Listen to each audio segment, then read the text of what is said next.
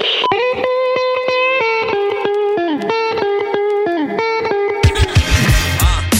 into the other's gang. Two sisters, both curious and strange. A likely duo and they witty from the brain. It's the magic hour, Mercedes and Jay. This episode is brought to you by Wild Foods.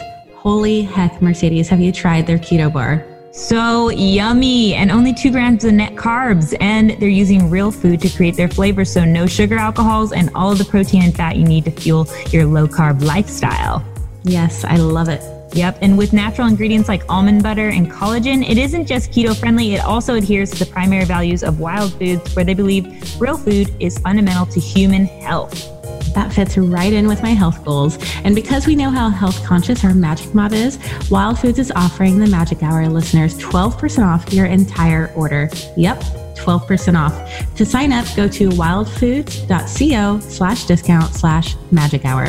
That's magic with a J. Again, go to wildfoods.co/discount/magic hour to get your discount.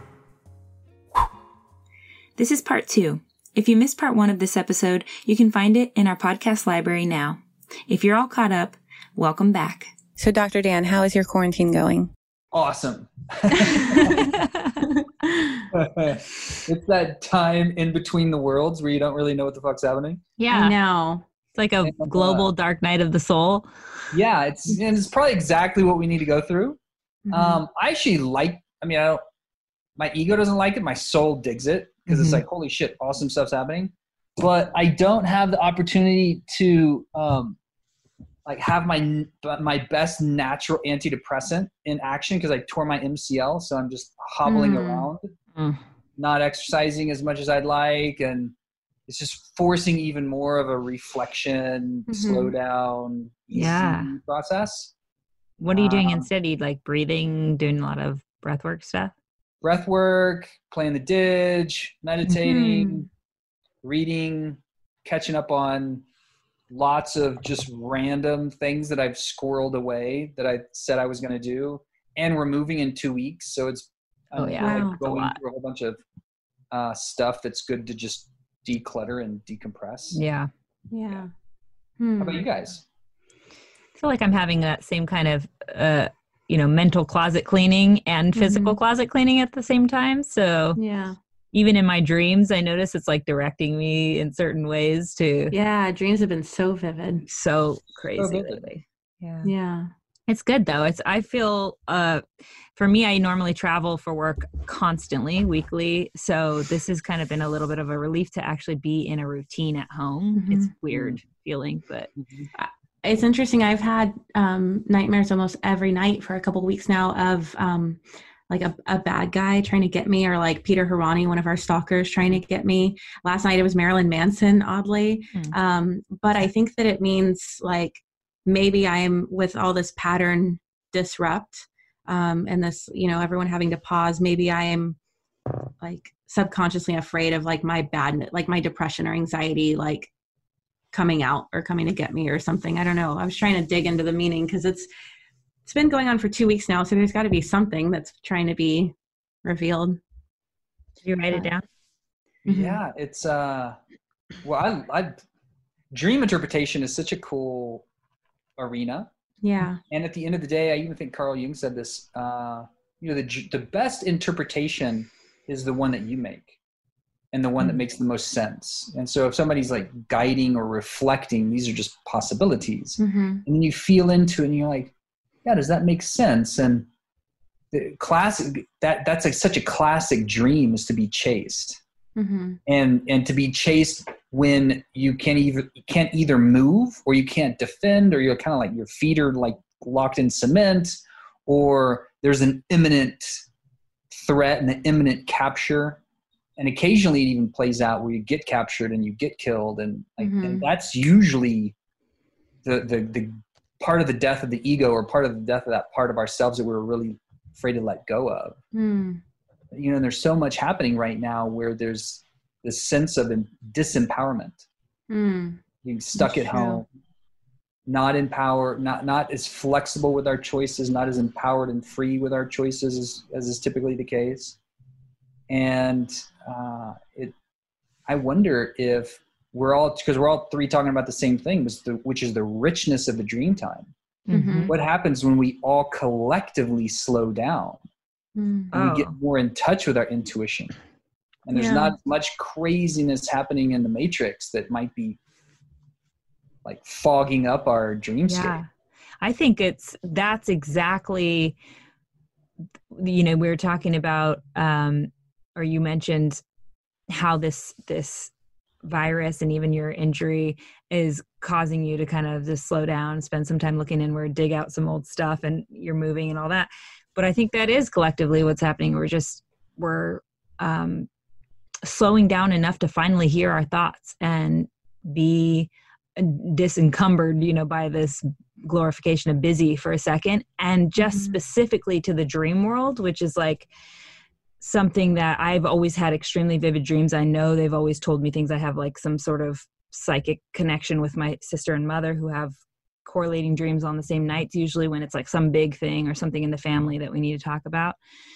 But I think that because collectively we're all sitting at home, or the majority of us that don't have essential jobs, we're not waking up to alarm clocks, which means we get to have that more, that time in the morning where we can lay and remember our dreams and wake up slowly and sit with what actually came to us from our subconscious in our dream state. And I think collectively, if we allow it, or for who does allow it to change us and to move us, we will shift significantly through it. Yeah. So, Dr. Dan, last time we ended off right before our magic mock questions. And before we go into those, I wanted to discuss psychedelics as a tool and the challenges with the pharmaceutical-driven medical system and the potential for psychedelic medicine to play a keystone role in the paradigm shift. So first, isn't it our right to use these instead of prescription meds when they are more beneficial, less addictive, and no known lethal dose, in your opinion?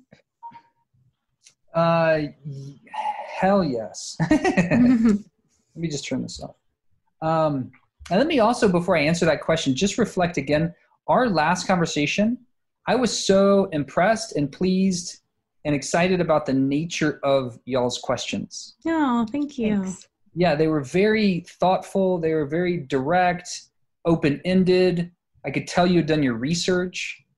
And it always generates a really good conversation. So thank you. Keep doing that for sure. Thank you so much. We're honored.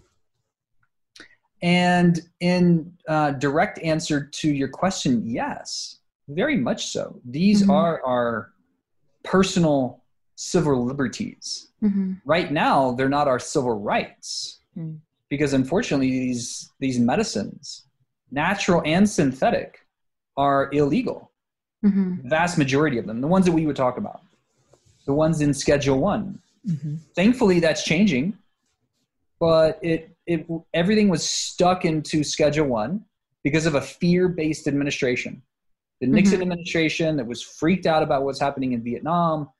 Everything was starting to unravel in the cultural landscape. There was a huge movement around consciousness, waking up, being able to have our own personal choices and freedoms. The birth control pill had just come out. Acid was started being dropped. It was women's liberation movement. There was a lot happening at that time.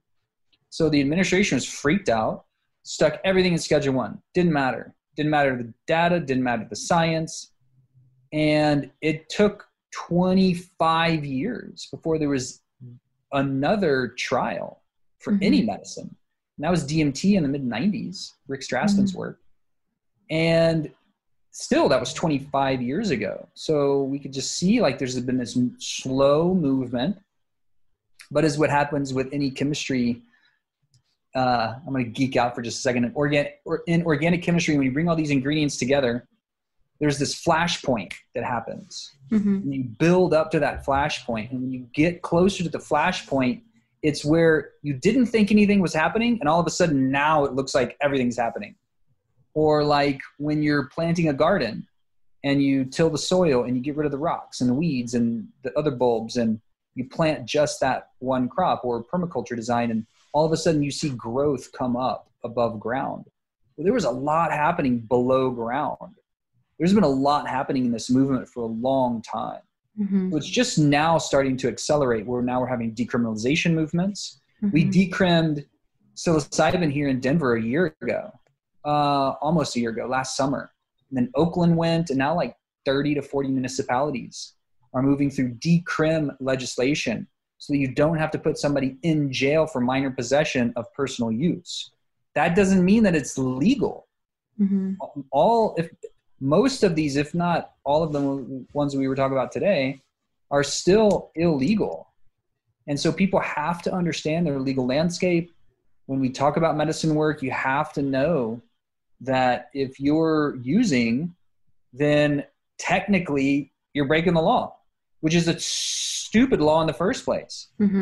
But we still have to be on the mindful edge of the conversation to demand the shift happen. And that's what you guys are doing with these kind of conversations. That's what the whole psychedelic movement is about doing it mindfully with efficacious data to show the validity, because data moves science, right? But story moves culture. You guys are creating the new storyline. We're all doing that together. The fact that we demand these medicines be available, because the five primary psychiatric conditions, depression, anxiety, PTSD, addiction, and pain, many of the medicines are good for one, if not all of those conditions. And they're better than the standard of care. They're better than pharmaceuticals. So we demand that this legislation pass so that we can have legal protected use. But we also want to self-use responsibly, so we don't give the doubters and skeptics any more ammunition to say that we're not ready. Right. There has to be the preparation and integration. I know. Do you think that maybe we'll get to a point where these will be prescribed instead, so that the medical industry is still benefiting financially, and then maybe Totally. they'll, do you think so? Absolutely. Because MDMA and psilocybin are already in phase 3 trials. They've already been granted green light breakthrough therapy by the feds, psilocybin for treatment-resistant depression, MDMA for treatment-resistant PTSD. And that's only going to accelerate through this COVID craziness, because people are now getting more and more traumatized. Ketamine is now being able to have even more flexibility to be used in telemedicine arena. So people don't have to, when they're socially isolating, go to a clinic. They can have medicine experience at home. That's not my preference, because people can oftentimes spontaneously recall and resurface trauma. And if you do that at home, the last thing we want to do is recreate more trauma. But it's just a highlight of the fact that we're getting creative about how we can use these medicines in a really effective way. And I suspect, and this is from Hefter Institute, from MAPS, the organization, the powers that be that are really involved in the political movement to make this legal framework available, is that from the feds, this could go legal as around 18 months to 24 months, plus or minus. At the state level, Oregon has a ballot measure for legal psilocybin medicine services to go to public vote later this year, I think in the fall of 2020.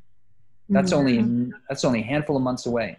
So that would be this, if that passes, that'll be the same thing what happened in California with cannabis 20 years ago.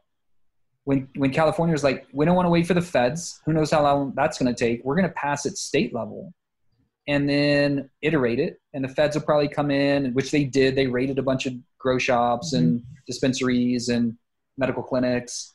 I doubt that same thing would happen. There's too much that's happened now, people's awareness of the right use of these medicines. But if that does go, then that's even more benefit to leverage our position that these medicines should be legal in the therapeutic arena, and then put pressure on the feds to accelerate that timeline. Yeah. What about people who are bipolar or manic? Are there certain personality disorders that are not safe for psychedelic use, do you think? Great question. So you mentioned a couple things: bipolar mood disorder, schizophrenia, predisposition towards mania or psychosis. Those are more what's considered technically Axis 1 diagnosis, more like brain level, neurochemical level diagnosis. Then you mentioned personality disorders. That's technically an Axis 2 diagnosis, which is a little bit different.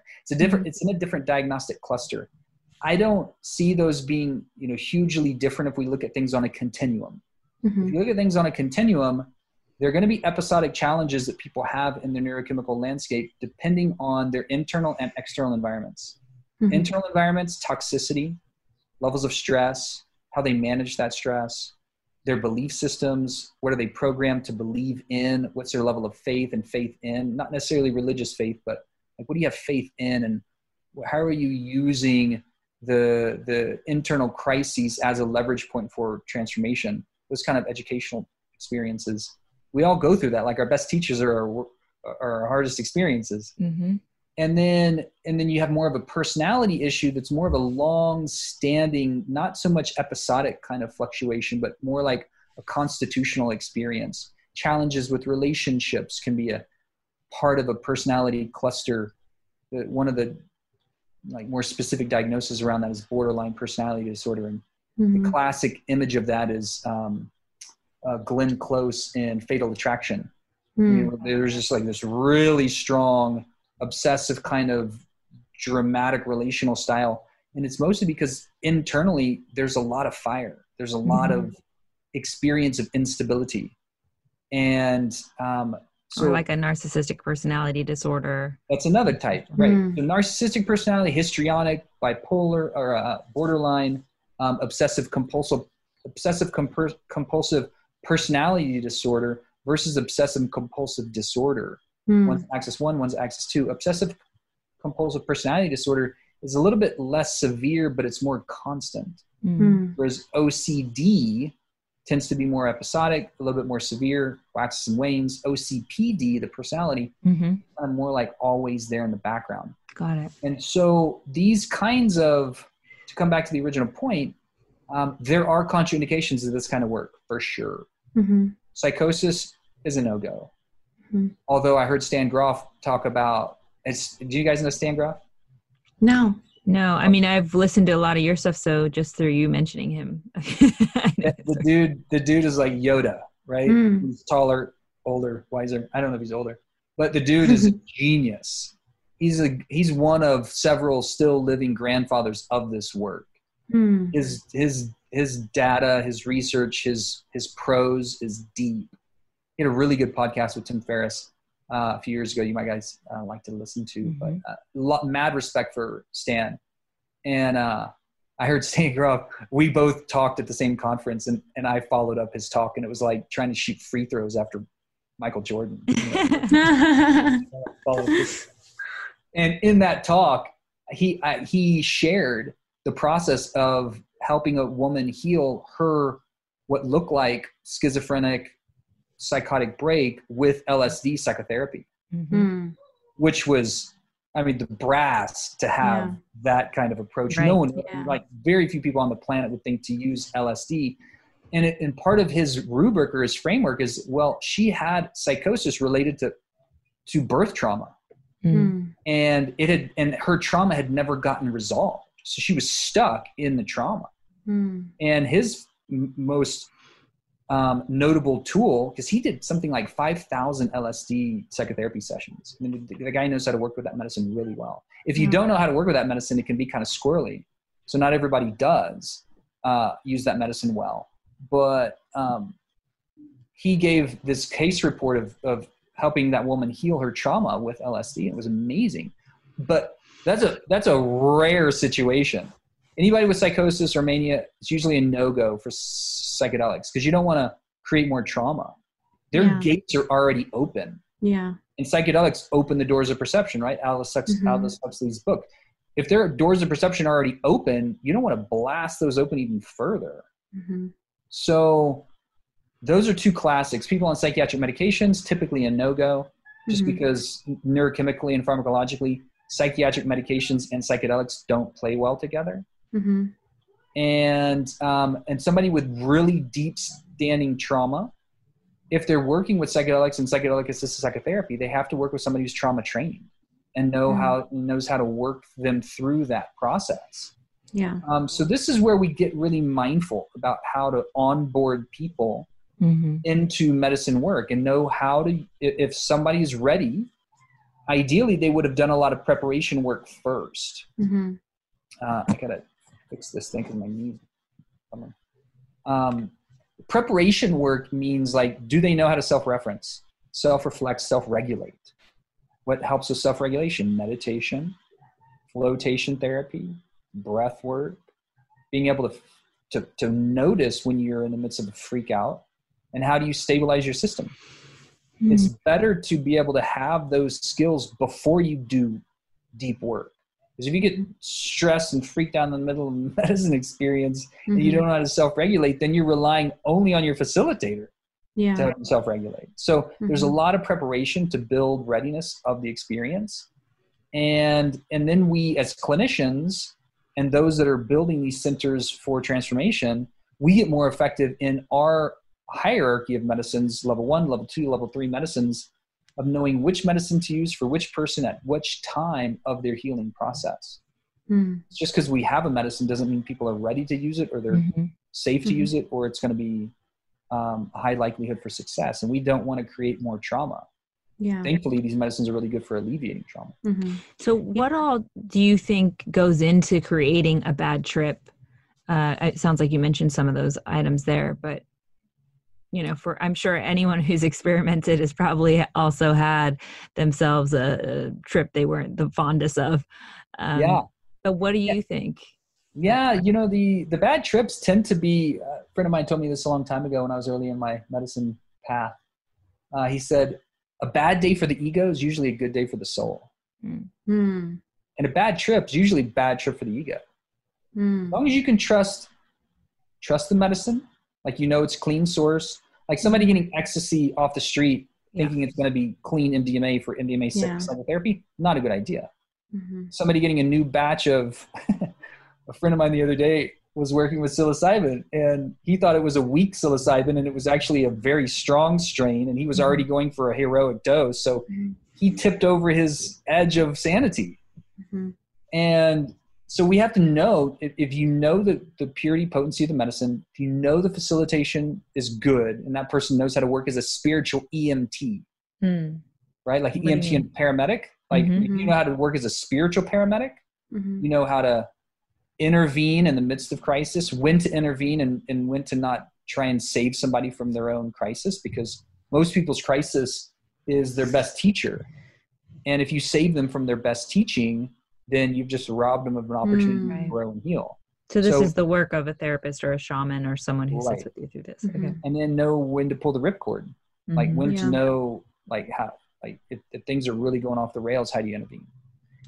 So if you can trust the medicine, trust the facilitation, then you trust the process. Bad trips after that are just about ego death, loss of something that we're attached to, identity, health, relationship. All of it, fear of death, fear of the unknown. These are core issues. Like, let's get into that. There's gold there. Usually, as long as they weren't, somebody didn't have something on board that they didn't know, because something like that, particularly at festivals, people have bad trips. Mostly 60 around to 70% so much energy. There's so much energy, and 60 to 70% of what people think they're taking, they're actually not taking. There's other stuff cut in there, or and then you have like Kyle Kingsbury did like 40 grams of mushrooms, and he says that he experienced death over and over and over, and pooped his pants, and pissed on himself, and he doesn't call it a bad trip. He feels that was the friend that I was alluding to. But since I know. And I love that because he's gonna go farther than anybody else. I mean, that's part of his makeup. That's who he is. Yeah. Anybody that knows him and sees him, he's the most affable, lovable, huge man, huge in spirit and in size. So he can tolerate it somatically. And he also has built a psychology that's curious about the edge of the known. And he wants to go to the edge of the known. Wants to jump off, wants to have an experience and see what he can grow from it. Not everybody's up for that. And so as a result, if you have the willingness to go into the darkness and face the shadow, like Luke Skywalker did in the second Star Wars, Empire that Strikes Back, right? He goes into the shadow to meet Darth Vader, cuts off Darth Vader's head, right? So bad trip, i.e. bad dream. And then mask comes off and he sees himself. So legendary. Yeah. George Lucas is freaking genius. And if we have the willingness to do that work, then we will learn deep material and understanding about our psyche. Mm-hmm. Ideally, it's held in the context of somebody that can help support that. If you can't handle that kind of work on your own, because it can get really freaky. Kyle's experiences are super freaky. Yeah. Most people would not come out of that experience in a good way. Yeah. And if your facilitator knows how to help you navigate it, reflect on it, lean into it, stay neutral, get curious. So it doesn't become a deep trauma groove. Right. It becomes this place of continued empowerment. Mm-hmm. Yeah. Like James Hillman says in this book,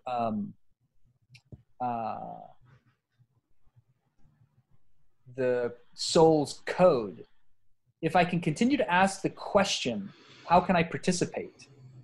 Then any challenge allows me to stay in the place of empowerment and engagement and not victimization. Right. So that means that actually that was James Hollis, but they're both talking about soul stuff, James Hollis and James Hillman. And it's a great question. Like whatever's happening, how can I participate? Whatever crazy freak out is happening in my ego. If I can ask the question, what can I learn from this? Yeah. How is this happening for me? Mm-hmm. Right. Yeah. How is this happening? It's perfect. How is this happening for me instead of to me? That's so good. Two totally different frameworks. Yeah. And you said in part 1 of this episode that you learned more in 1 week of working with ayahuasca than you did in a decade of psychotherapy. And you've also said in another episode I heard of yours about how psilocybin has to be one of the most exciting areas of research because the medicines that are being studied and utilized are very good for improving those 5 primary psychiatric conditions. I think it's chronic depression, anxiety, PTSD, addiction, and pain were the 5 you listed. Yeah, exactly. Yeah. And then you've also said that even though you started having sex at 12, the first time you truly felt intimacy was with plants. So with those things, it like we mentioned a lot of scary things, but with those points, it's very exciting to think about when this does become legal and is used in a safe container, you know, what the world will look like and what type of healing is going to take place. So absolutely. These medicines and these tools are the most powerful tools for transformation that we have at scale for the average person right now. That's not to say medicines are the only way to the top of the mountain.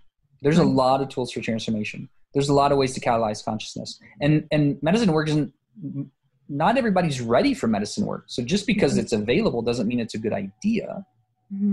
And if it's held well, and people have been screened and they're ready, they're the most powerful, safe, and effective tools on the planet that we know of for personal transformation right now. Yeah. And so it's up to us, just like, you know, I keep coming back to the Star Wars analogy. Maybe I gotta watch that tonight. Yeah. You know, Yoda's talking about the Force to Luke Skywalker. He's like, there's the good side of the Force and then the dark side of the Force. It's up to you how you engage it. And our personal power is the same way. When we have power within ourselves, that is also power to influence our environment, influence others. How do we use that power and influence in a good way? Are we doing it for benefit to the collective? Or are we using our own benefit to serve ourselves at the expense of the collective? And that's a deep question that only we can answer at the core of our own being. But ultimately, at the end of the day, if we heal our trauma, which is usually trauma of separation, and therefore scarcity, and therefore like I got to get all my bananas in this one monkey suit. If we heal that core trauma, rejection, abandonment, betrayal, injustice, those things that really hurt deep and last, when those heal, we come to a place of love, natural, because love's our blueprint. It's where we've come from, it's where we're going to. Love naturally expresses itself. Cooperation, generosity, reciprocity, compassion, those things naturally express themselves. So it's very much like many of the teachers say, we're just polishing the diamond. We're trying to get the layers of gunk off to express the beauty that's already there.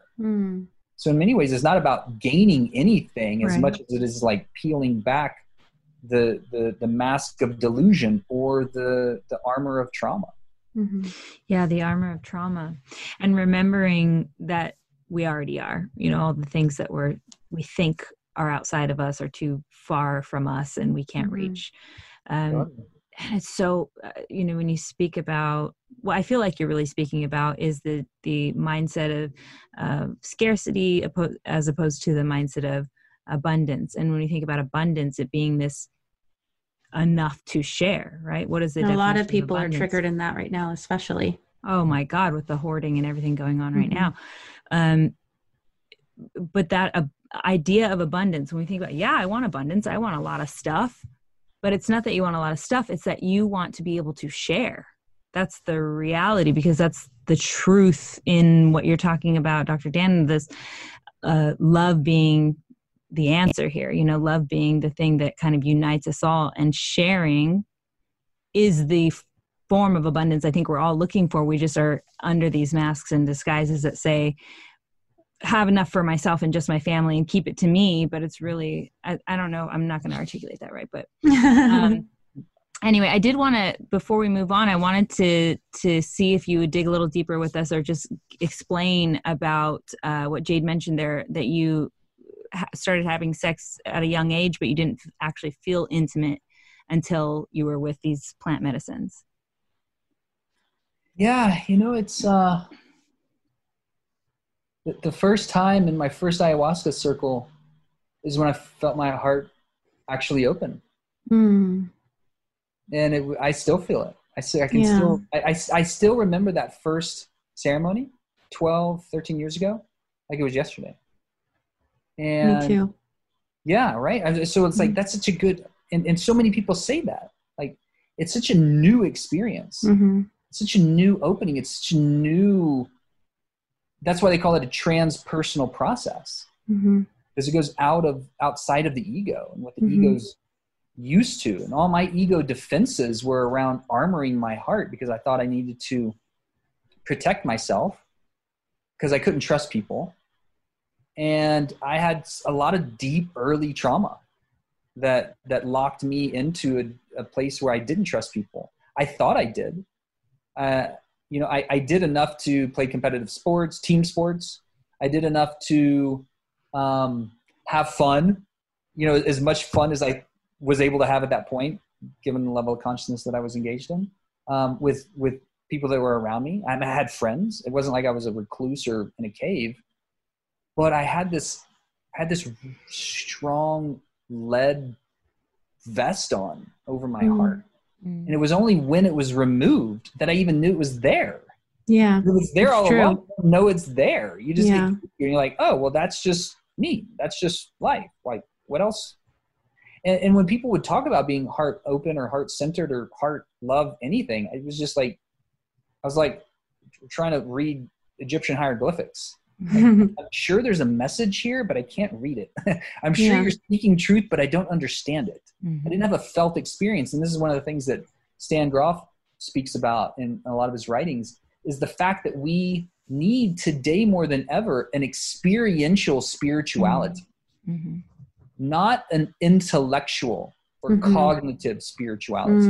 We need to have an experience of spirit in our beingness. That's what's different, I think, about plant medicine. It's like there's muscle memory, and it's like, I don't know if there's a word for this, but it's almost like it becomes heart memory when you're on the medicine. That's a cool concept too, because it's very much the case. Again, if we take that analogy, like love is our blueprint. It's where we come from. It's where we're going to. Then it's about us remembering where we came from and where we're going to and what's already there. We're remembering. When you think of, just if you did the etymology of the word remembering, it's bringing together parts of ourselves into a more whole experience. These different parts, these members, we're remembering as opposed to dismembering, right? We're remembering, we're reorganizing. And that's why these tools of consciousness are integrative tools. They help us reclaim these parts of ourselves that we were disconnected to. I was disconnected to an open-hearted state of vulnerability and trust. I didn't know that because I had been closed off for so long. But when it was revealed, it was like, I now see and feel it's possible. And I now am not willing to go back to the way things were. Yeah. And that was the turning point, the catalyst, right? The catalyst shifted that. And so for me, it was, I can't imagine my life without the medicine path. Yeah. And there are a lot of ways to unlock the heart. This just was the way that was like the right key for the lock that I was desiring to open. And many people experience the same thing on MDMA supported psychotherapy. Mine just happened with ayahuasca. Some people will say the same thing on Vision Quest, or when they do their first fast or meditation retreat, or Wachuma, or 5-MeO-DMT, or whether it's medicine work or different tools of consciousness. The part that we're getting to is the opportunity to open up our heart to love again, open up our mind to find and experience our own truth, our own personal truth, not the truth that we adopted from our parents or the media at large or the culture at large, but what's our truth? Think for ourselves. And then to open up our souls to our own experience of faith in this one precious life, and to reconnect with what the beauty is in us that's desiring to be expressed. That level of internal genius and internal, the fractal of the divine, because there's never been another you. There will never be another. There's never been another you. There will never be another you. There's this fractal, just like your tapestry behind your head. It's like this cool crown. There's this fractal of gorgeousness that is each of us waiting to be expressed. And that happens at the soul level. And that's why psyche means, like, the psyche means soul. And that's why psychiatrists should be physicians of the soul. Psychedelics are as much mind manifesting as they are soul manifesting. That's the definition of psychedelic. Because these medicines are very much that connection of all these different parts of ourselves. Our minds, our hearts, our bodies, our souls. Helps to remember us into a more organized experience of wholeness. From that place of wholeness, now we can move forward and live our most fulfilled life. So those awakenings that happen, like in a plant medicine ceremony, I have very vivid dreams, and I guess I always have. And now that I journal them regularly, I feel like I have ways of essentially deepening them to, maybe it's a mini ceremony for me. Sometimes, these dreams can be so, altering because they show me something. It's like a therapy session in a sense, it shows me something I wasn't looking at that was subconscious and I need to look at. But then you have this experience, say it's on plant medicine, like you're talking about here. And, boom, you've been tapped on, the third eye to awaken to whatever that message was that you needed to receive through this medicine or through this therapy session or through this dream. And now you have to actually do the work of integrating it, remembering it deeply enough, or creating a new groove, breaking your loop, your pattern that was involved in some way of shattering for you, right? And stepping into the new reality, the one you're talking about. You're closing the door on your old reality. You're ready to now let go of that because you saw something and experienced it so deeply on the medicine that it awakened you to the fact that there is a new truth awaiting you, which is your truth. And you're now given the opportunity to step towards that. So when we step towards that, how do we go about really integrating it in our lives there forward, from that moment forward?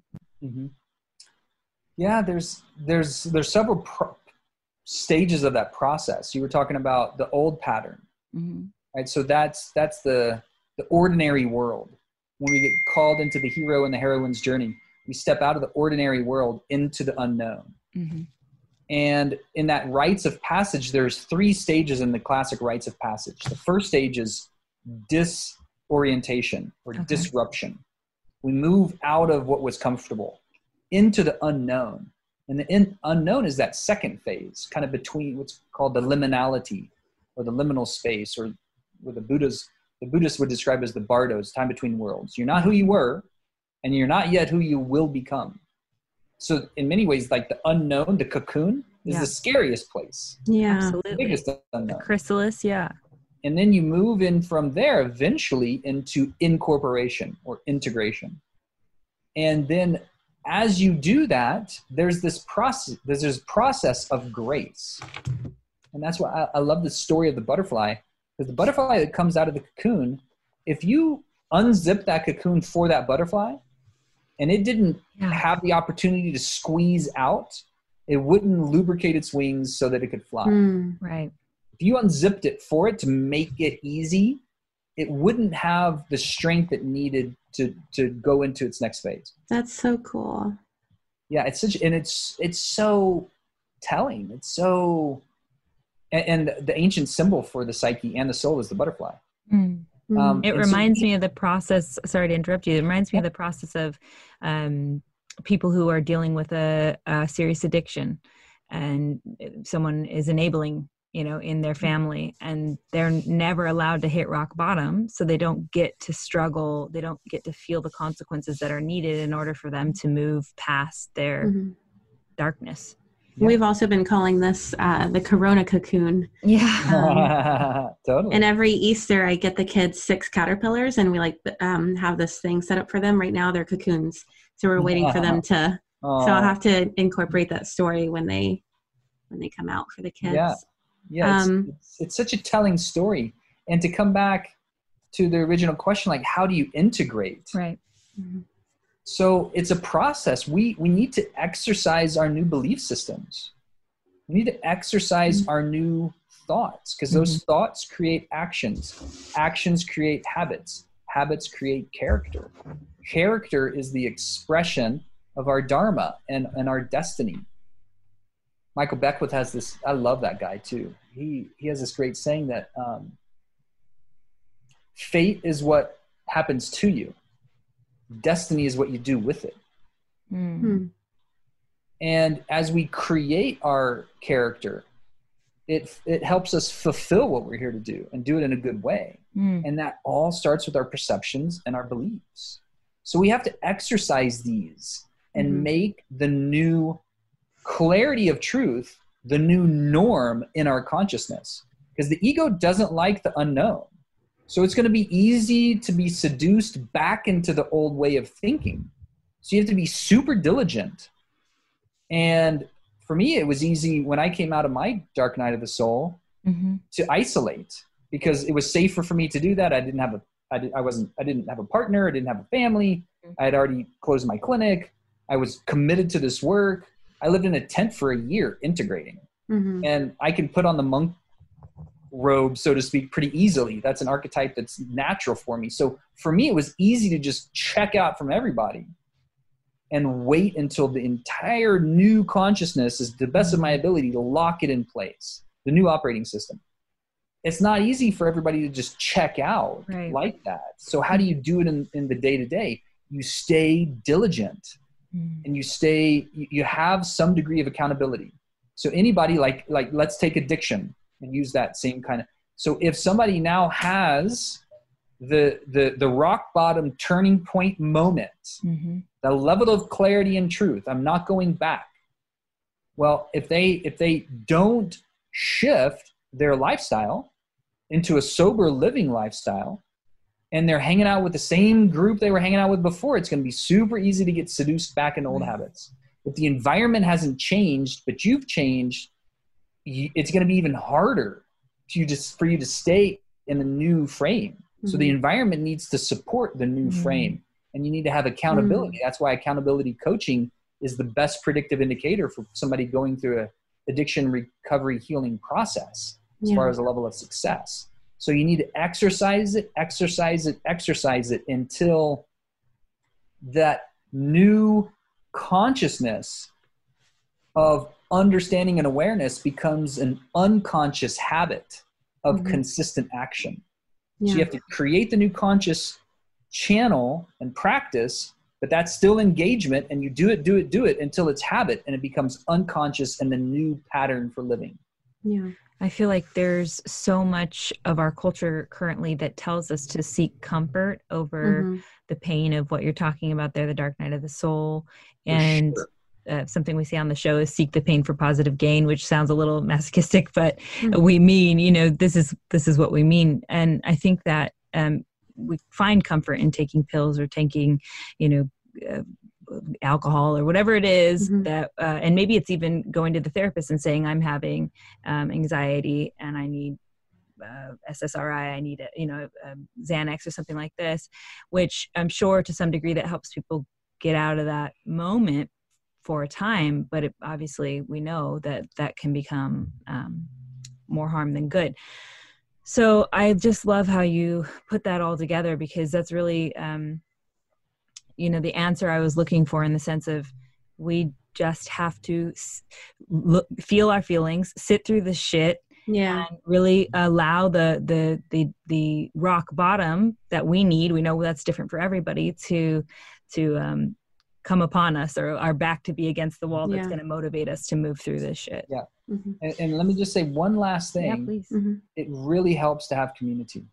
Yeah. It really so helps important. to be around people that inspire you to be better. Yeah. And hold you accountable to be better. Yes. It's so hard to do this kind of work in High frequency isolation. people. That's so true. It's so important. I understand seeking comfort in the midst of a place you don't feel safe, finding it however you could. So we've got a couple of Magic Mop questions, so we'll try to touch on as many of these briefly as possible. But the first one is, I would like to know his thoughts on the use of vaccines and prescription drugs for our children, like for ADD or ADHD.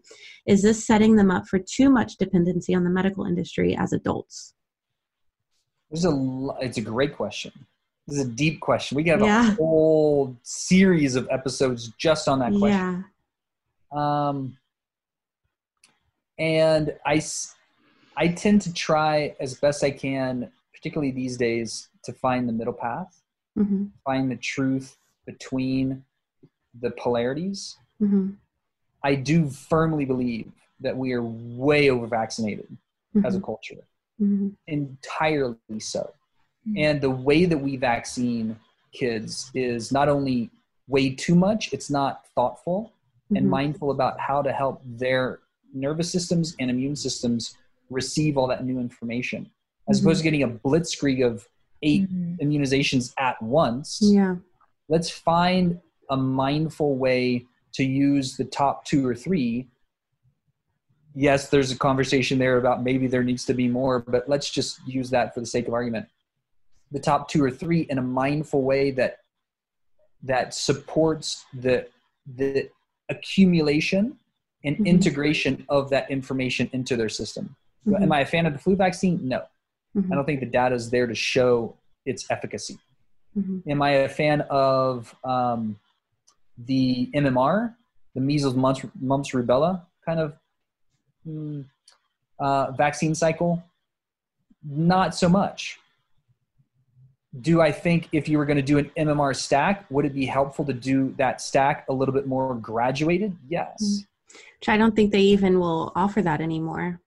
I know, right? So it's like, well, let's out of a place, like, let's do what's best for the human physiology, not for the pharmaceutical industry or the convenience of the medical model. Let's do what's best for human physiology and create the system that's going to support that best. And if we look at the data suggests that the current vaccination administration protocol, with as many of the adjuvants and metals and preservatives that are stacked in those, are significantly detrimental and damaging to the nervous system.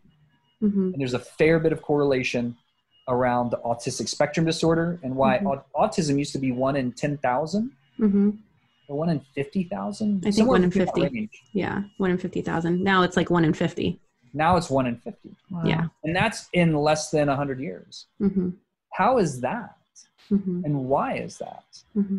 And so I just inherently feel really uneasy about broad spectrum vaccination and the way that we offer it. I also do believe that there can be made a case for single use vaccinations if we're talking about things like polio. Or how about if they come out with one for the coronavirus? What are your thoughts on? I don't think that's, I don't, there are a number of coronaviruses that have already been around. Right? And so there's been a high degree of exposure. This just happens to be a quite contagious form. Prior to mandating vaccinations, because if we start mandating vaccinations, then we just lost sovereignty over our body temple. Is that something that we're at risk right now as them mandating vaccinations where we won't be able to get a license unless we... That's the rumor I keep hearing too. Yeah. And so if that happens, that's going to be one of those civil liberties that potentially is a lead domino. Just like 9/11 happened. And we started losing a lot of our civil liberties, and the Patriot Act allowed for so much tracking of our private data and even our private phone conversations without our awareness. What's going to happen if we start mandating vaccines? Where is it going to go from there? I think the data is even more effective, because if you look at the data for the flu vaccine, it doesn't make sense. If you look at the data for the coronavirus vaccine, I think you could say something really similar. Yeah. And so instead of going in that direction, how about we talk about a conversation around what's actually going to help rebuild natural immunity versus exogenous immunity, like getting something from the outside stuck into your body. What about building our own natural immunity? Because that's how we've evolved. Coronaviruses, viruses aren't new. Mass infections aren't even new. But what happens when we start having a conversation and we look at the deep data around what IV vitamin C looks like, or high-dose liposomal vitamin C, vitamin D, vitamin A? Those are three of the most powerful antiviral components on the planet that we already have actual relationship with. We have an immune system that responds to those because they come from the food we eat, and in the case of vitamin D, from the sun, that we have natural photoreceptors for. We've evolved to engage immune support over thousands and thousands of years. So I say let's maximize those protocols and orientations first. I don't like the idea at all of going into mandated vaccines. I think that's a slippery slope, and it's going to be a bad outcome. And if it's not this that we're trying to conquer, fight off, then it's something else, down the line. So I totally agree with this, going on the internal route. How can we boost our own immune systems? How do we become the healthiest, beings we can? Because there's always going to be something our bodies are fighting off at every moment. What about other prescription drugs for our children, like the ADD medicine or ADHD, or even antidepressants in teenagers? Horrible. The data is... My background's in psychiatry and child psychiatry. I did a year child psychiatry fellowship because I wanted to be able to help kids. And I saw how we were practicing psychiatry, mandating adult prescriptions to developing brains and not understanding the neurodevelopmental ramifications. Horrible. Absolutely. There's a really good book called Anatomy of an Epidemic if you want to look like the long-term negative impacts of chronic psychopharmacology. Okay. Most of that's from adults, but there's a good section in there about child outcomes too. Okay. And kids, the reason that most kids are diagnosed with ADHD and mandated medications in the first place is we have an educational model that was built in World War II to make widgets for bombers. The educational system is way outdated. Yeah. So if you have an educational model where everybody, including little Johnny, who's just super hyper, and maybe really fucking smart. So you got to engage him. Otherwise, you're going to lose his attention. Most ADHD, I don't know about most, but a huge subset, I think it's like 30 to 40%, have, when you actually test their IQ, they have above level learning potential. They may actually have a low IQ because they keep getting in trouble because they're not engaged the speed of their own informational processing, but their learning potential is massive. And so what does it look like if little Johnny is just fidgety because he's not engaged, right? But you stick him in a 30 person classroom on a one-size-fits-all educational model, that doesn't engage his skill set or his learning style in the first place. And I wonder too if putting them on that medication takes away from that genius that they have, because it shuts down their psyche and their own natural ability to self-select into an educational model that will fit for them. Because we each have different educational styles. Some are visual, auditory, kinesthetic, interpersonal, intrapersonal. The primary ways that we take in and assimilate and utilize information. That's why Montessori schools, Waldorf schools are better educational models, because they're individual. But they're hard to scale until we change the entire system. So pharmaceuticals for psychiatric usage, the only time that makes sense is if somebody's in danger of hurting themselves or other, or meeting their own like safety needs. Now you can make the educational kind of argument that learning is a safety requirement, because if kids don't learn, then they don't develop, and la la la. But I don't see it that way, because what's the long-term outcome? You're going to have this little kid stuck on medications throughout their entire childhood until they opt out of the educational model, and then they just completely derange their entire neurodevelopmental opportunity. So you're going to stick them on at 6, 7 years old, but they're going to be on medications for 12 years. The outcomes are not good enough to justify that detriment and that risk. So if somebody is standing on the ledge, right, and they're going to jump, and they only have pharmaceuticals available to them, I say use the pharmaceuticals until you understand the deeper reason why you're going to jump. And maybe use it for 6 months. Because if you need to abort a crisis and that's the only tool in the toolkit, and it's a sledgehammer, then use a sledgehammer, but only use it in a crisis situation. Most of the time that we as child psychiatrists are inclined to medicate children is because we haven't looked at the family system or the educational system. And the kid is just an immediate, easy scapegoat.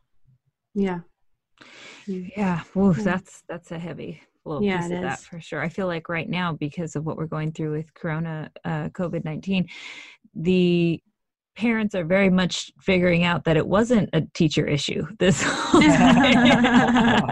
That's funny. So we'll see how that pans out for all so this. Our next Magic Mug question is the NFL concussion protocol sufficient enough to protect the players?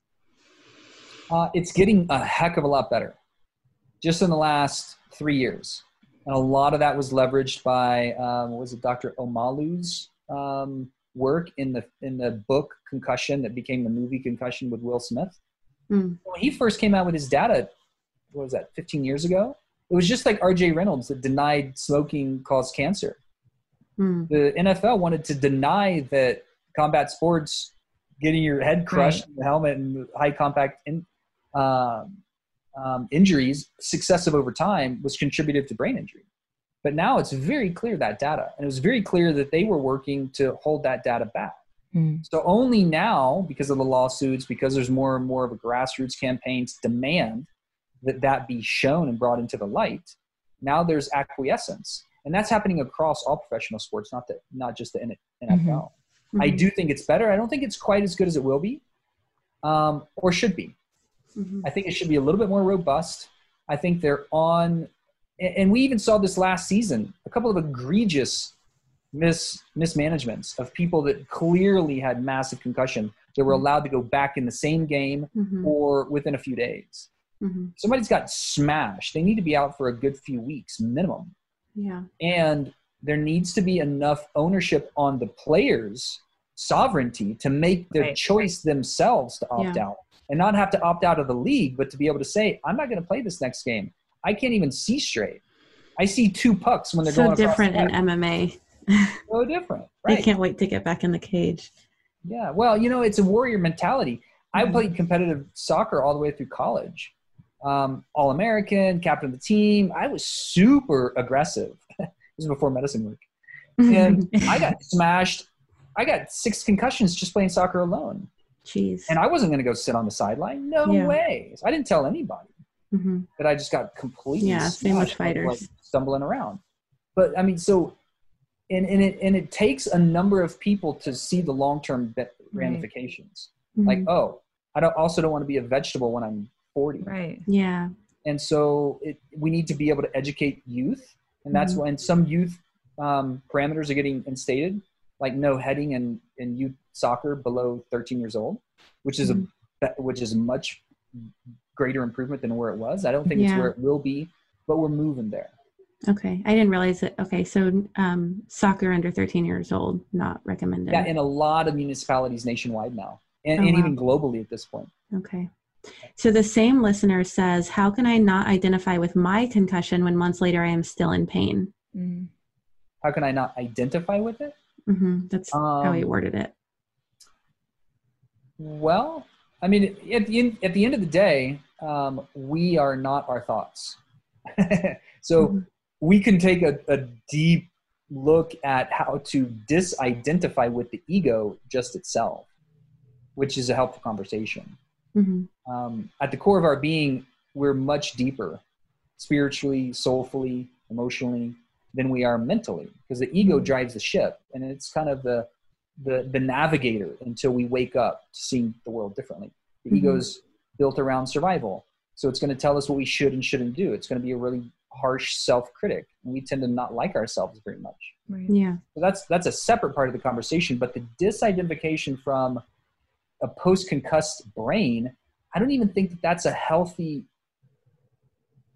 orientation, because if the brain is concussed, we need to be aware that it's concussed. We need to actually own that and be able to communicate to the other people that can't see it, including our family. It's not like if you got a lot of veterans coming back from war said they would rather their leg get blown off than their head get blown up. Because you can see an amputation. You can see a broken foot. Yeah. You can see a broken hand. You can see there's something that needs attention. Right. You can't see a broken brain. You can't see a concussed brain. So we have to be our best advocates. And we also have to take empowerment and responsibility for making the lifestyle choices that are required while the brain's still healing, which means no late night screen time. It screws up circadian rhythm. You have to optimize for sleep, because that's the time when the nervous system recalibrates and restores and reboots the best. No alcohol, no overuse of caffeine to kind of push through. It might mean limiting our exposure to bright light and bright noises and a lot of information. These are all things I try to do without brain injury. Right. I needed my 6th concussion and really severe post-concussive syndrome to really make those choices. But you already had the awareness that that's helpful for the nervous system anyway. When the brain's concussed, it's even more paramount that those things be instituted. And so the diet is really important, not crossing over your metabolic threshold, not pushing yourself too hard and too strong to where you recreate your symptoms, working with a concussed, aware and trauma-trained health coach or interventionist or primary health provider, somebody that knows concussion care really well.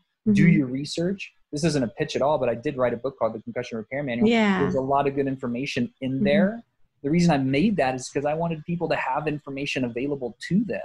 Yeah. But we have to take ownership, because no one else is going to know what our brain feels like. Yeah. And that's one of the most scary, kind of frustrating things, is not like, well, how can I communicate that I can't think straight? Everything's overwhelming. My moods are crazy. Whatever's happening inside, how can I communicate that when all I want to do is just hold up and tune everybody else out? Number one. And then what do I need to do in order to get the support that I need to put a protocol in place that is going to help? Yeah. I don't know if you've seen the documentary I Am about Tom Shadyac, but his concussion is really what woke him up. He wrote Liar, Liar, Ace Ventura, Nutty Professor, then got in a bike accident, had a concussion, and it changed how he lived the rest of his life, and changed me and Mercedes' life. And it's on Netflix, I believe. It's called I Am. I am watching that soon. He also has a book called Life's Operating Manual, which explains the same story, but it is beautiful. Yeah, it's amazing. Super. Thank you for that. Yeah. So we've got 2 left. What's the latest in technology to regenerate nerves? Stem cells. Stem cells. Well, if I was to call a single agent, there's a lot of great technologies. And there's a lot of technologies that people have better access to than stem cells. Mm-hmm. We actually don't in the States, unfortunately, yet are able to use the most effective stem cell lines. Mm-hmm. Like if you go to Joe Rogan's podcast with Mel Gibson, he's talking to, I forget the physician's name in Panama, that runs a stem cell clinic there. Outside of the country, it's more available to use differentiated stem cells that are mm-hmm. going to grow into nervous system tissue. You already know that. Versus undifferentiated stem cells. We can use those here. There's a little bit of a loophole because stem cells are considered non-biologics, or some loophole that allows us to use them. I mean, of course they're biologics, otherwise they wouldn't work. And we've used stem cells in some of my clinics with great success. Mm-hmm. Stem cells and exosomes. If you think of stem cells as the seeds for new neurons to develop, exosomes is essentially the fertilizer, the messenger signals that tell the stem cells to get to work.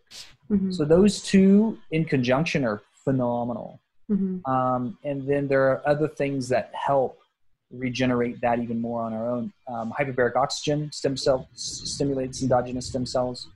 Photobiomodulation, like intracranial light, that can do the same thing. And when you think of the basic building blocks for life, oxygen, light, water, nutrition, pulse electromagnetics, the right kind of pulse electromagnetic frequency will stimulate stem cells to propagate. And when you have all of those new cells, what are things that stimulate them to work better and communicate better? Psychedelics, mushrooms, synaptogenesis. Psilocybin's amazing at creating new synapses in the brain. So what does it look like? Psilocybin is the latest development for brain injuries, right? It's one of them, for sure. Unfortunately, we haven't been able to study it as widely because it's illegal, so you have to go through a lot of bureaucracy. Yeah. What does it look like when we start to create clinical models that use all of these as stackable accelerant tools that work in synergy with one another? Well, the beauty of that is, then it's like, it's undeniable what the benefits are here, and opens up, hopefully, rapidly other doors. I love that. Yeah. But for PTSD and depression, the research has been done that it is the latest development. PTSD is MDMA-supported psychotherapy. Depression is psilocybin-supported psychotherapy. Psilocybin, okay. So the last Magic Moth question, what is your most important daily practice? Wow, that's such a good question. I would have answered that differently prior to tearing my MCL. I would have said hiking. I live right at the foothill of the Flatirons in Boulder.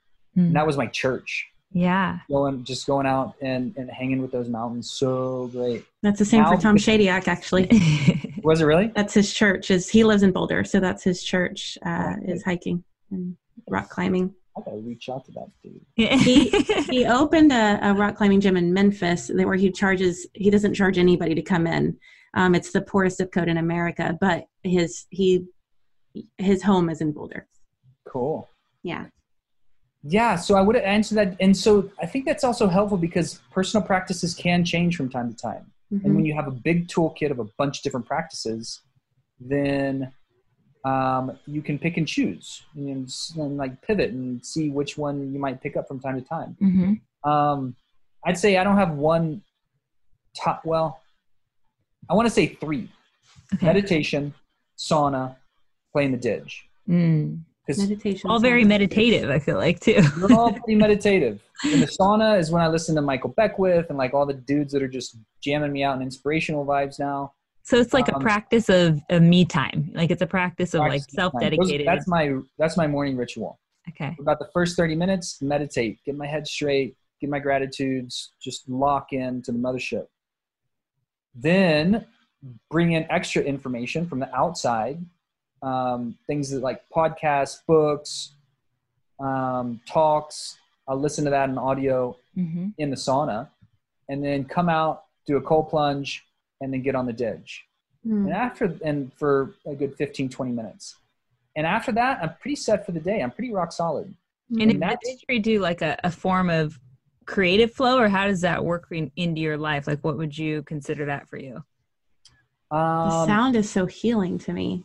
Yeah, I think I haven't seen the data to reinforce the neurological support, because I know when you stimulate your own vagus nerve, you get a lot of parasympathetic, so rest and relaxation, right? But that's more like when you're chanting, when you're doing a Brahmari meditation, which is a humming meditation. Okay. When you're doing your Ujjayi breathing and your yoga classes like Darth Vader breath, that's all stimulating your vagus nerve. So that gets you into that really deep parasympathetic relaxation. The didge, I think, has a similar effect because the drone is similar to a hum. So it gets and that circular breathing. Yeah. It's such a great breath practice, and it gets me into this real cool, and it's also a rhythm practice. Yeah, right. So for me, I get curious about what are the rhythms that are going to be coming through in this practice. Well, same thing if I'm on the drum. I'm just like, what's the spontaneous creative flow? Right. And we've lost that a lot in our culture, is just getting into a creative, spontaneous flow without script, without a given outcome. It's so healing to be engaged in that curiosity flow state. Eric Garcia talks about art, and I would assume any musical instrument I can consider art, is alchemy, and it alchemizes what all our subconscious has been asking of us, and what our conscious mind has been also in taking. And so it sounds like what you're describing there is a three-pronged process of you're sitting in the silence that's needed to like allow that stuff to either formulate or allow it to integrate from, previous time before you sit down and do that silent practice with meditation. And then you sit in the sauna, you listen to, you intake new information, and part of the integration and the alchemy of how you manifest that into the world later is through this flow practice, this art practice. It's like a breathing in and breathing out. Yeah. I really want a calm drum, but now I want a didge. It's an amazing practice for sure. But whatever those, you use a good term there, flow, and art and music is alchemy. Art is alchemy. Whatever we do on a regular basis to allow that flow to come out into the world, because it feels like it when I'm not engaging it feels like it's pent up. Yeah. And it gets me a little fritzy. For sure. And and I'm like, I gotta go for a run. I feel like that all the time now because I'm sitting. It's also a way for me to just get out the energy. Yeah. That's great. Hopefully this podcast is helping you do that. Absolutely. I love conversations. Oh, good. So I do want to ask before we get to our staple questions that are just a real quick wrap up of the show. What does it mean to live the way of the Lakota warrior with Hokahe, today is a good day to die, on your breath? Yeah, wow, that's a great question. For me, it means, have I come current? Have I gotten current in all my relationships? Is there anything left undone? Is there any resentment that I need to heal or let go of? Is there anything I need to make right on my side? Is there anything I need to say to anybody? And so that if I was to check out today, what would I regret? I love that. Mm-hmm. So relationally, I think about that. Dharmically, I think about that. Like my dharma, my service. Have I done what I feel like I'm really here to do? And I think there's more for me to do. And if this was our last conversation, if right when I close up my laptop and if I was to just check out from there, I think I'd be pretty content. I think there's more work for me to do. I think there's more fun to be had. I think there's more glory of life to just bow in reverence to. I think there's more chocolate chip cookies to have, and sex to have, and just like the fun stuff of like what it means to be in a body and to celebrate physicality. I think there's more for me to celebrate, but I feel pretty content. I don't but feel do you like think there's a that's whole lot in the background that would be like eating at me. Yeah. Do you think, because for me, I get a little sense of anxiety or urgency of like, no, I do have a lot more that I want to do, or a lot more I want to say to somebody. Is it, I guess it's a way of like framing it in, okay, well then do it today, or. Yeah. If what we feel we're in service to, Mm-hmm. if I can do some of that service work today, then great. Let me do that. Let me do what I'm able to do today. Let me gain my power and my clarity and my choice. Mm-hmm. Because life goes fast. If there's one message that has always come through the medicine, particularly with San Pedro, this goes by in a whisper. Mm-hmm. So which fast. is so interesting, because when you're on San Pedro, you experience 70 years in one day. Totally. Yeah. They're like, yeah, let me just use this well. And so whatever I'm able to do today in service to that. And so maybe it means that it's important for me to write my advanced directives. Mm-hmm. Like, I don't want to be stuck on life support if I don't need it. It's a waste of money. It's a waste of energy. I'm already going back home. Mm-hmm. I mean, I don't need to stay here. I'm going home. Mm-hmm. And mostly the people that are stuck on life support, it's because of the people around them that aren't ready to let them go back home. Yeah. And so, yeah, maybe I need to do my advanced directive just to get everybody else like in a good place. Do my will or whatever, or write my love song to the universe. Mm-hmm. Whatever it is that thing that would just allow me to feel content. Like, okay, check that. Yeah. And so I like the process of doing a death meditation. Yeah. Like watching my body disintegrate, going back, watching my funeral, watching my legacy, watching things that are going to be shared. Going through that process so as to help me get clear on what are the priorities of things that I can do now or in the short term, get those things done, checked off. And at the end of that, then see what's left to do on a daily basis. Tend the garden. To just do like chop wood, carry water at that point. Yeah. It makes me realize I have some work to do there, because saying, in my thought of thinking like today is a good day to die, for some reason I think like, don't say it, then it'll happen, you know? Like I think that relates to like a scarcity mindset thing. Yeah, exactly. Yeah. It's really beautiful, Dr. Dan. What you're saying there relates to something we say on the show, which is think from your deathbed head, same idea. And a practice that my husband just did recently, which really I saw a huge shift in him. It's something that I'm still putting on paper, but it comes from the book, The 7 Habits of Highly Successful People, I believe. And it's to determine what your 80th birthday will look like from the moment you wake up to the moment you go to bed. And it sounds a lot like what you're talking about there, to just, like a death meditation in a sense, like find a way to get that 1,000-foot view perspective, 10,000-foot view perspective, so that you can live this moment more purely, more fully. Mm-hmm. And it's so beautiful. Thank you. And a lot of what's going on right now, a lot of the fearful energy around COVID-19 is a fear of death. So that's a really powerful medicine right now, especially. What is your relationship to, how did you come across the Lakota Warrior Way? I guess I wanted to know that as well. Yeah, I was introduced to a sweat lodge community when I was living in Portland.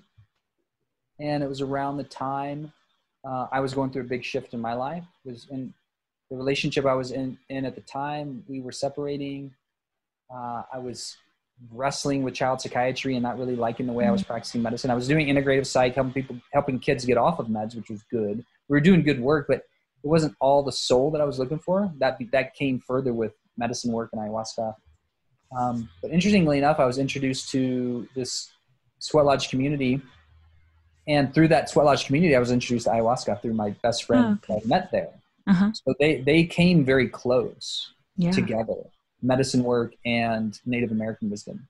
And so as I started to open up through the medicine path, I started getting more and more curious about the Native American Red Road and the traditional peoples that lived in this place called Turtle Island before my white ancestors moved in, and all of that, and what that was all about. And I had been studying Buddhism very heavily for about 4 years, and Buddhism is very transcendent in going for compassion, going for love, going for the purity of the spiritual connection.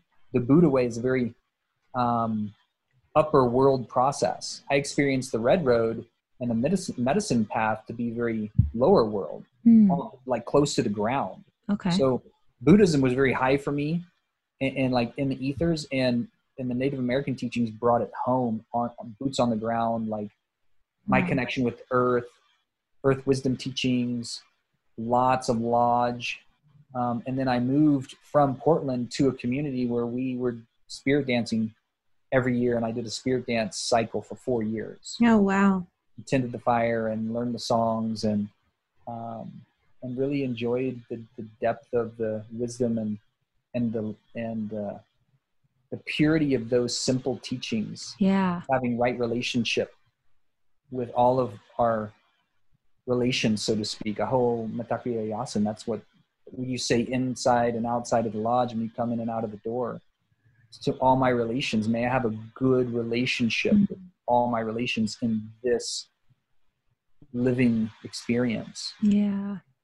Sounds like a beautiful community just because of that idea of oneness with the world.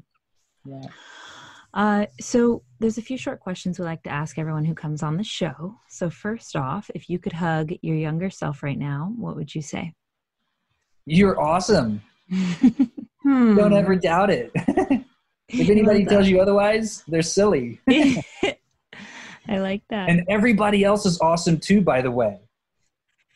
And it's up to us to help everybody remember that they're awesome too. I think it's a very important thing to tag together. Like, we're all special, but everybody else is special too. Everybody else is awesome too. We're all part of the same tapestry. How old were you when you were hugging yourself? Oh, I think I was 5. I remember this picture my mom has of me in this little, like, I grew up in South Texas and had this little Wrangler vest and this little cowboy kind of outfit on. And that's when I think of my younger kid, my little boy, I always see that same picture. If you could have the whole world read one book, which would it be? That has changed from time to time. For so long, it's been Man's Search for Meaning. Viktor Frankl's work. And it's still way up there. The first book that ever turned me on to consciousness was Gary Zukav's Seed of the Soul. Okay. Seed of the Soul. Okay. Tasha's reading that right now. Oh, cool. It's so good. I'm so glad she is. Yeah. You know, that turned on Oprah Winfrey. Really? Yes. That's why I remember seeing it. I didn't know that till I just heard their interview. And she said that's why she had him on like 30 times, and she did Super Soul Sunday. Wow. That changed the entire way she did television and allowed her to be #1 for like 25 years. Wow. Cool. Okay. Yeah. We saw her recently at Telluride Mountain Film Festival. And that's where she's delivering from for sure, is the Seed of the Soul. She's come at it from such different ways. She spoke to that a little bit during that talk. It was really beautiful. If you could whisper one phrase to everyone on the planet, what would it be? Stay curious. I love that. Yeah. Just like, let's keep the beginner's mind. Yeah. It's kind of like question everything. That feels a little harsh. Yeah, it does. Like our little kids, like, just stay open. Yeah. Because it goes by fast and we're constantly evolving. If we weren't here to continue to evolve, we wouldn't still be here. There wouldn't be a reason. We would have already done our work. Yeah. That speaks so much to your discussion, or our discussion on flow too, because we get stuck in this black and white narrative and this rigid narrative that we have to have an opinion. We have to be, one way or the other way, on one side or the other. And it's so much, our culture breeds so much of that. So that fluidity, that openness, I think is really important. That's been a really hard struggle for me. So I feel that one. All right. Dr. Dan, before we let you go, where can people find you online? Mm-hmm. Well, the most relevant websites right now, drdaningle.com, fullspectrummedicine.com, concussionrepairmanual.com, and the one that we're going to be creating soon is Kuya, our transformation in Austin. Yeah. Gunther was saying it's a little postponed, but still happening. It is still happening. Yeah, so exciting. Awesome. Well, thank you so much. Pleasure to be with both of you, Jade, Mercedes. Thanks for having me on for the second round. And thank you both for the invitation. It's been a pleasure to be with you guys. Thank you. I look forward to our next conversation. Yeah. Bye. Awesome. Bye. Take care. Bye-bye. That was really such. I just love him. Yeah, I love how I feel like we just sit back. We don't need to talk. We get to sit back. I know. He's got so much knowledge too that he's so good at making it so concise. Yeah, like and understandable. Mm-hmm. Yeah. So, what is your magic trick for today, Jade? So we talked a lot about brain health, and one of my favorite books for pregnancy is where you get mom brain is the Better Baby book, but they talk a lot about fish oil and how important it is for your brain and how important it is for your kid's brain. I know that when Sol got a concussion, Kyle, has read the concussion repair manual and knows it like the back of his hand. And the first thing he told me was to make sure to give Sol fish oil every day. But just us, we should have it every day because it's so good for our brains. So one of the omega-3 fatty acids, which is DHA, plays a central role in the function of synaptic connections, which is communication points in the brain. So because of this, the brain and the nerves are so dependent on DHA for proper function that a diet chronically deficient in DHA can result in degeneration of the nervous system. So for example, a low DHA level has been associated with a higher rate of multiple sclerosis, schizophrenia, depression, dementia, and Alzheimer's disease. So taking a good DHA, a good fish oil, can prevent all these things. So omega-3 sufficiency has been associated with improved brain performance as well. So my magic trick is just for you to incorporate that in your supplements. It's important to have that, if you're eating a good fatty fish and things like that. But I know like the fish oil that I take, they recommend krill oil over cod liver oil. And they also recommend that the DHA is around 500 and the EHA is around 800. Okay. So you want to look at that. I know for me, the one that I have, what I love about it, it also has D3K2 in it. So it's like, it's a really good supplement because it's a couple of them all in one. But yeah, so that's my magic trick, is just to incorporate a fish oil into your regimen. I don't recommend it on an empty stomach. What was the brand you use? The mixture? Do your magic trick and then I'll tell you, because I'll look in my Amazon cart. Okay.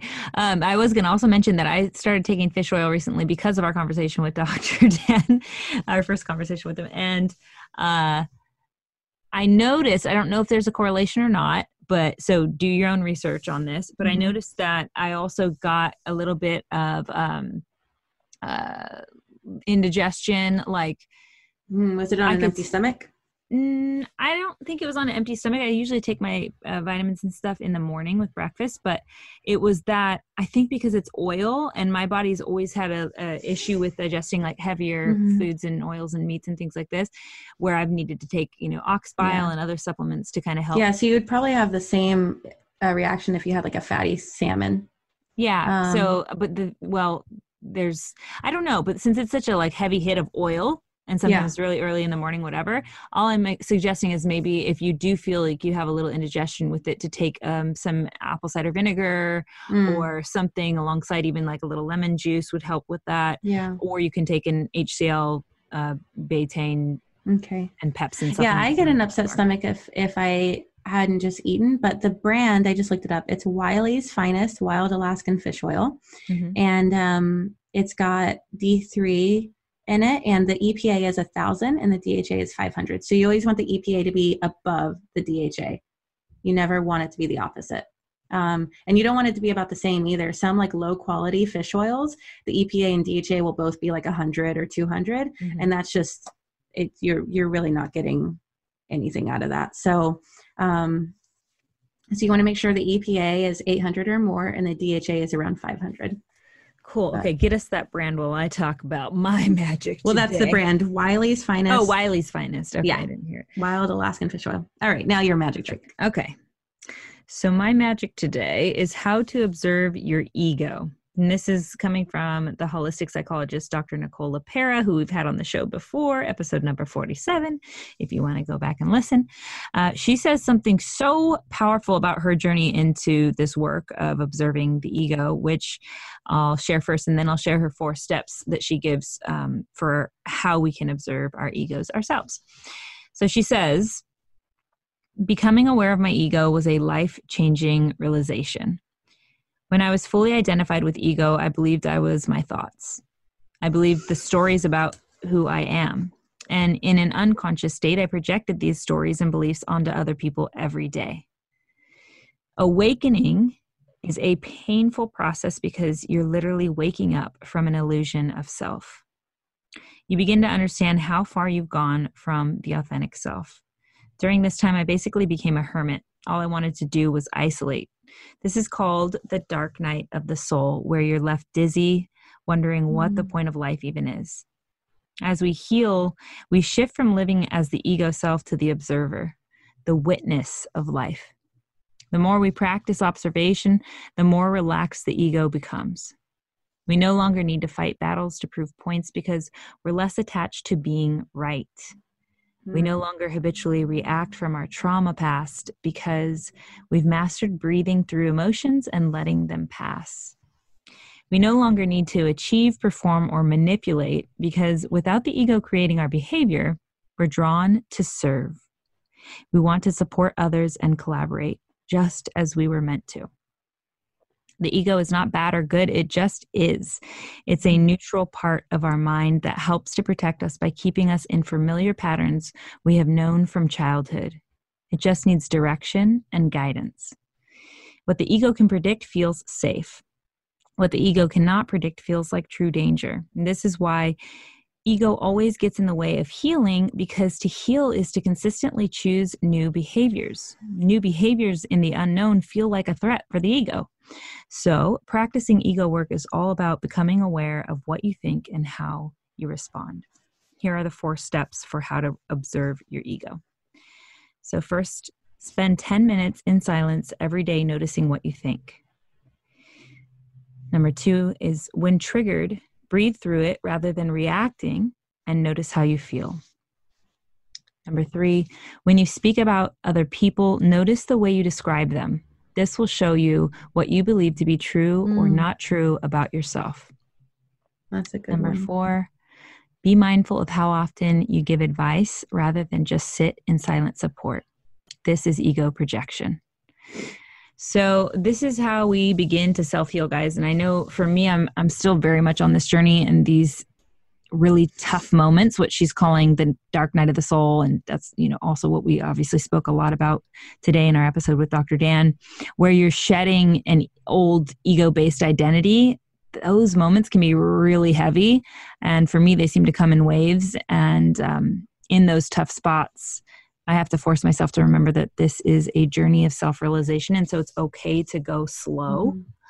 So I would invite y'all to join me in this work and stay tuned into the Magic Hour, of course, so that we can help guide each other through this process. And I want to thank you guys for doing this work, because I know just by listening to this show and letting any of this stuff sink in from these powerful guests like today's, you're doing some heavy work, heavy lifting. I love you for that. And I'd like to edit the 4th one to say unsolicited advice, because when I contact you or Paige or Natasha for on something I'm going through, I'm looking for advice. So I don't feel an ego projection from you guys when you're offering me your thoughts. So I think when it's unsolicited advice, that's when it's ego projection. That's a good clarification, but to that point, just to get even maybe more clear, because I think it's so important. It's like something Dr. Dan was talking about. how we need to sometimes just sit and allow, like he was talking about shamans and therapists in a plant medicine ceremony where they are able to recognize where they need to sit back and allow your realizations to come on their own. That's true too. Because that's, self-experience. I think he was pointing to Stan Groff, who he said talks about self-experience being this super important part of how we learn and how we deepen the grooves we need in order to heal. So all of it, yes, and let's say to that. That's true. All right, Magic Mobbers, thank you so much for tuning in and taking this journey with us. If this episode held some magic for you, please share it with your friends and family. This would mean so much to us. And don't forget to join us on our Instagram page at The Magic Hour and let us know what your favorite episodes have been so far. We appreciate all of your feedback and really want to know what's lighting you up. Yes, we do, fam. And we release a new episode every Monday, so you can catch us again next week or go listen to some of our past episodes in our podcast library now. We'll meet you there. Until then, be a light. Quick disclaimer. We are not medical professionals, so following any of our protocols or advice should be done at your own risk, people. And please remember to always do your own research. Tap into that extraordinary growth mindset we all have access to within ourselves and seek out your own answers. Come on, guys, you know the deal. And by the way, if you are a medical professional or an expert in any topic we cover and you feel we are not giving accurate information about it, please find somewhere to contact us. Contact us via social or email us at our website and let us know. A major goal of ours in doing this podcast is to bring value to people's lives by sharing helpful insights and info. So we welcome being corrected at any time, and we'll be happy to share any of our fuck-ups with our listeners so as to get us all back on track to discovering our happiest, healthiest selves.